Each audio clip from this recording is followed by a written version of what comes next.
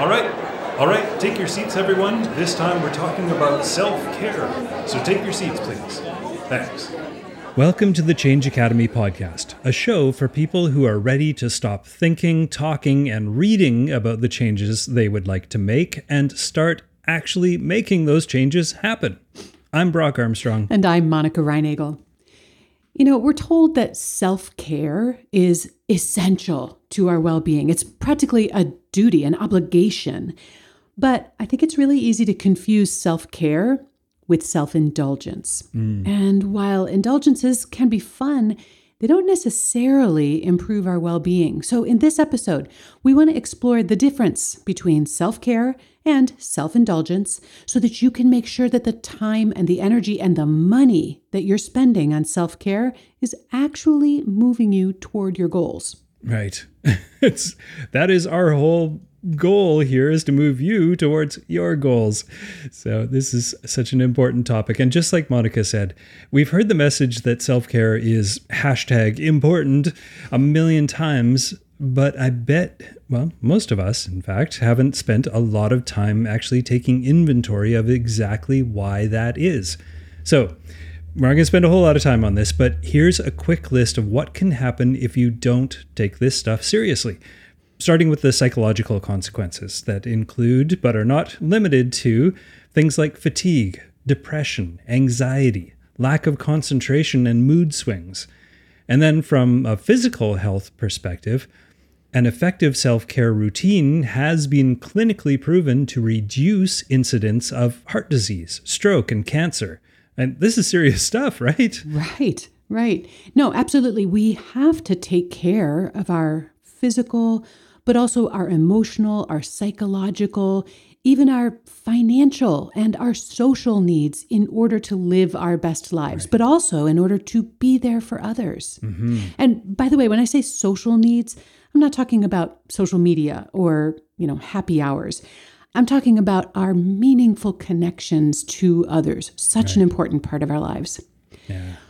The problem is that self-care has now been so thoroughly productized and commodified that many of us have started to confuse taking care of ourselves with the consumption of luxury goods and services. And that can be small luxuries like, scented bath balm or something, or large ones like a spa weekend.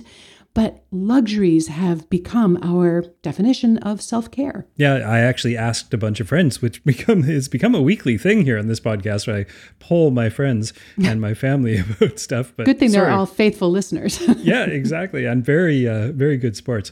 But I did ask some of them what they thought when I said the words self-care. And I have to confess that 80% of them said bubble baths, massages, and spa days. Right. To which I had to restrain myself from making a very audible and very noticeably exasperated sigh.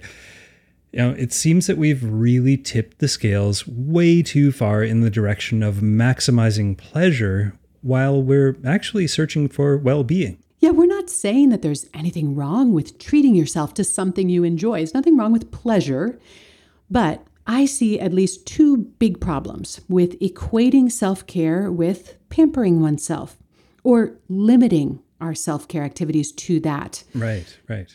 Number one, that suggests that self-care is really only for those people who have a certain amount of disposable income and leisure time, right? And secondly, it suggests that if money is tight and you need to pare down expenses, self-care is something that you can then do without. And I would suggest that it's exactly the opposite in both of those cases. Yeah, double down, not get rid of it. Exactly. Well, circumstances sometimes does force us to be frugal or to economize or look for places to trim. But true self-care, and we'll define that more in a minute, shouldn't be thought of as superfluous. No, in fact, that because of this whole belief that self-care has to be a luxury purchase or an event that requires something fancy, again, usually something that you have to pay a lot of money for, the self-care industry has become a multi-million-dollar business these days. Oh, wait a minute. I actually think it happened the other way around. Oh, yeah. I think that the multi-billion-dollar self-care industry has been instrumental in creating this belief. That's a really good point. It could be a chicken and the egg, but I think in this case, I think you're pretty right there. There's creating that idea and creating that scarcity and fear mongering to a certain extent has really been the major culprit of turning this into such a moneymaker for certain individuals anyway. But not to point fingers. But to point fingers. Yeah, but to point fingers. Before things like Goop and other places came along with their scented candles and their bath bombs, people did indeed look after themselves without spending a bunch of money or time. And again, of course, we're not poo-pooing bubble baths or spa days if that's something that brings you peace or brings you happiness. Personally, I love chilling in the backyard with a new sci-fi novel. I'm buried in the Bobverse right now, but especially with the economy being what it is these days, it is prudent to look at more practical, inexpensive, and in our mind, more meaningful things that you can do to take care of yourself. Absolutely. And if you are going to be spending some money, let's make sure you're getting a good return on that investment. Mm-hmm. So the types of things that we've been talking about so far, these things that we tend to think of first as self-care these days, these are all generally known as hedonic self-care. Mm. These are activities or acquisitions that bring us pleasure. And like we said, there's nothing wrong with pleasure as long as it's not costing us more than we can afford. And I'm not just talking about dollars. It can cost us more time than we can afford or more energy than we can afford, right? Mm. But this heavily commercialized vision of self-care has caused us to lose sight of another more important form of self-care, and that is eudaimonic self-care. Mm. That might be a new word to a lot of listeners. It was a new word to me as I started to delve into this research. So let me just spell it for you in case you're Googling it. It's EU, which of course is the Greek root for good, daimonic, D-A-I-M-O-N-I-C, eudaimonic. And these are things that we don't necessarily do because they're pleasurable in the moment, but because they are meaningful or because they elevate our physical, emotional, financial, psychological, or social well-being. These are activities that bring us closer to our goals and our objectives. And you might not even think of these things as self-care, but you should. Mm-hmm. So let me give you a couple of examples. Hedonic self-care is booking a pedicure. Eudaimonic self-care, booking your colonoscopy. I laugh, but it's true. People book those colonoscopies. And they should. It's important stuff. Hedonic self-care might be eating out or ordering in because you don't feel like cooking. Eudaimonic self-care might be prepping meals for the week ahead, taking care of yourself in that way. Hedonic self-care might be an evening cocktail, but eudaimonic self-care might be an evening stroll. You getting the theme here? Yeah, I love this.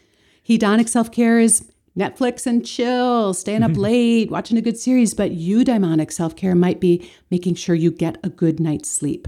Mm. Okay, one more. Hedonic self-care could be spending your tax refund on a fancy watch or handbag or whatever you crave. Eudaimonic self-care, on the other hand, might be spending your tax refund to hire a financial planner to set you up for a healthy financial future. So in a nutshell, hedonic self-care is about more or less spending resources on ourselves. And eudaimonic self-care is about investing resources in ourselves. You know, one might say that actually taking time to listen to this podcast that you're listening to right now is a great example of eudaimonic self-care. So pat yourself on the back. You're actually doing it right now. And it's free, by the way. And you can do other stuff while you're listening to us too. So another problem with the halo that's been pasted on to hedonic self-care, and mostly by the people who are selling us that stuff, is that it encourages us to spend our time and our money on things that might be superficially or transiently pleasurable, but are not actually moving us towards our goals. Or even worse, they may actually be moving us away from our goals, but we can justify it if we call it self-care. Yeah, think of the cocktail versus the evening walk that Monica just brought up. Yeah.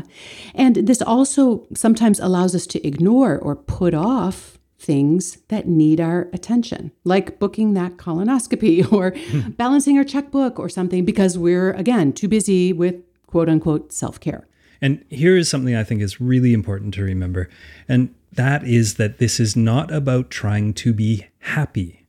Self-care, and indeed any type of self-improvement, is about working to increase our well-being, with the goal that if our well-being is satisfied, or if our well-being is managed well, we can then live a life of progress, not stagnation, and then ultimately, when we're taking care of our own well-being, we can help others do the same. So important. Now, I love this quote. I'm always looking for reasons to bring quotes into the mix, and I love this quote from Georgia O'Keeffe, and it's about happiness. She said, "I do not like the idea of happiness. It is too momentary. I would say that I was always busy and interested in something. Interest has more meaning to me than the idea of happiness." And I totally agree. Brock, your stoic roots are showing. Well, yeah, I guess they are, but you're the one who brought up colonoscopies, so just saying. Okay, we promised earlier that we'd list some easy and free self-care, I'm going to call them gifts, that you can give yourself. And here's a few that we jotted down. So you can take 5 minutes to just go and celebrate something, or contemplate something, or even just sit and feel an emotion. And yes, I do mean to sit down and allow yourself to feel sad or mad. It doesn't have to be something positive, quote unquote. Sometimes sitting in your sadness for a few minutes is the best thing you can do for yourself. Mm-hmm. Another thing you can do is to finally solve a problem or knock a niggling to-do item off of your list. You can also cancel an appointment, a meeting, or a date. Take some of that time back. Give yourself some time back into your day or into your week. Yeah, setting boundaries is an amazing way to exercise self-care, one that's often overlooked. Right. Or you can also actually do the opposite and book some time to connect with others. Like Monica said at the very beginning, that connecting with other people, that social aspect is so important. Mm-hmm. You can also ask for help to do something or get something done. Or better yet, you can abdicate or delegate a task to somebody else. Get it off your plate. And finally, this is something that I actually have been trying to do a little bit more of recently, which is to practice a skill that you enjoy, or that you want to get better at so you can enjoy it more. Something like playing the piano, or learning how to play tennis better, or learning how to knit more efficiently, any of those things. It's all great examples of ways that we can invest our time and our energy in things that are going to bring us returns in the future instead of just a passing moment of pleasure. Yeah. But beyond these gifts, we really can, and in fact should, also practice self-care on a daily and hourly basis by doing things like eating a satisfying and healthy diet, by getting ample rest and sleep, by moving and exercising your body in a variety of ways, and connecting with other people. And I know these are not as exciting or marketable, for that matter, as booking a thing like a 10-day silent retreat, which incidentally is also awesome, but all of these things count. And the more that we include self-care time into our daily lifestyle, the better we're able to grow, manage stress, enjoy challenges, and thrive. Now, I'm sure you're getting the idea because we have really nailed this point over and over again in this episode, but self-care isn't a purchase or an event. It's a practice or a lifestyle that puts you and your needs just a little bit more first, if you know what I mean. So here are the main takeaways that I hope you take away from this episode. Number one, self-care is important. And look, if you're neglecting your own needs because you feel guilty taking care of yourself, or you're too busy taking care of everyone else, that's a problem. Mm-hmm. On the other hand, it is worth looking at those things that we might categorize as self-care, but are actually more in the category of self-indulgence. Are you overindulging on hedonic self-care, but skimping on eudaimonic self-care? And then again, as Brock just outlined, self-care isn't necessarily an event or a purchase that brings you pleasure. It's better thought of as a lifestyle that supports your well-being. Yeah, well-being, not necessarily happiness or momentary pleasure, well-being. Brock won't be satisfied until you're all miserable. That is not no true. Happiness allowed. All right, okay. Let's look at how we can actually apply this and keep some happiness in your life at the same time. So for the lab experiment this time, we want you to think of the ways in which you practice self-care, or in ways that you wish you could practice self-care. Then ask yourself, does it enhance your physical, emotional, psychological, financial, or social well-being in any durable way? Or does it just leave you craving more? Oh, that's a red flag, right? Yeah. When the things that bring you pleasure just leave you feeling emptier at the end, yeah, red flag. Yes. Then the next step is to think about whether there are some important needs that you are neglecting in the pursuit of pleasure or happiness. And finally, ask yourself, are you investing time, money, and energy as effectively as you could be in the service of the life that you want to live and the person that you want to be? Or could you do this a little more effectively and efficiently?